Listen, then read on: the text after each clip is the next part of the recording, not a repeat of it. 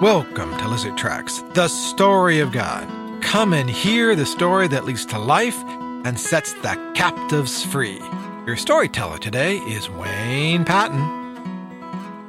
King David has experienced numerous times the grace and mercy of his God. In my saga, David the Wife Stealer, I have one more story to tell how David offended God, yet pleads for mercy as he watches God pour judgment down on David's sin.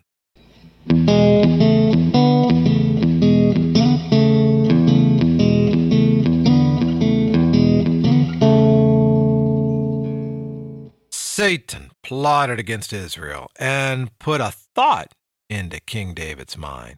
How many people are in Israel? So David called his commander of his armies and instructed them to take a census of all the people, starting in Beersheba and go as far as Dan. Then after tabulating all the figures, come back and give him a count.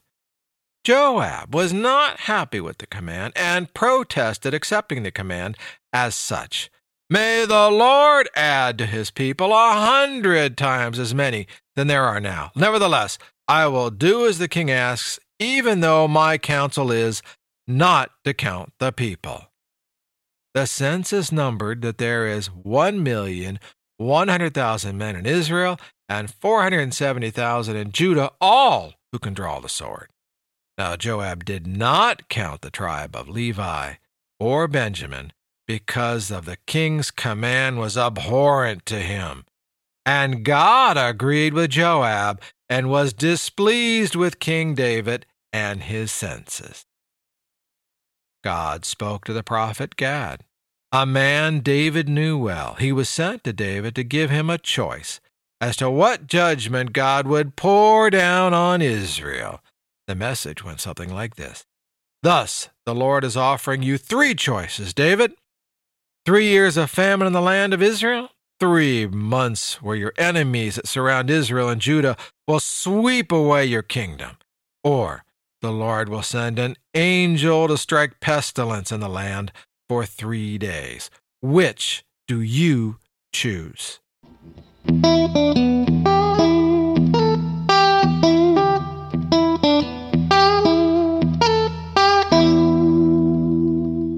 The prophet Gad does not seem to offer very nice choices. If you were King David, which would you choose? It's a hard choice, so you'll have to return to my last story in the series to see how many people actually die. I hope you'll return to my next story here at Lizard Tracks.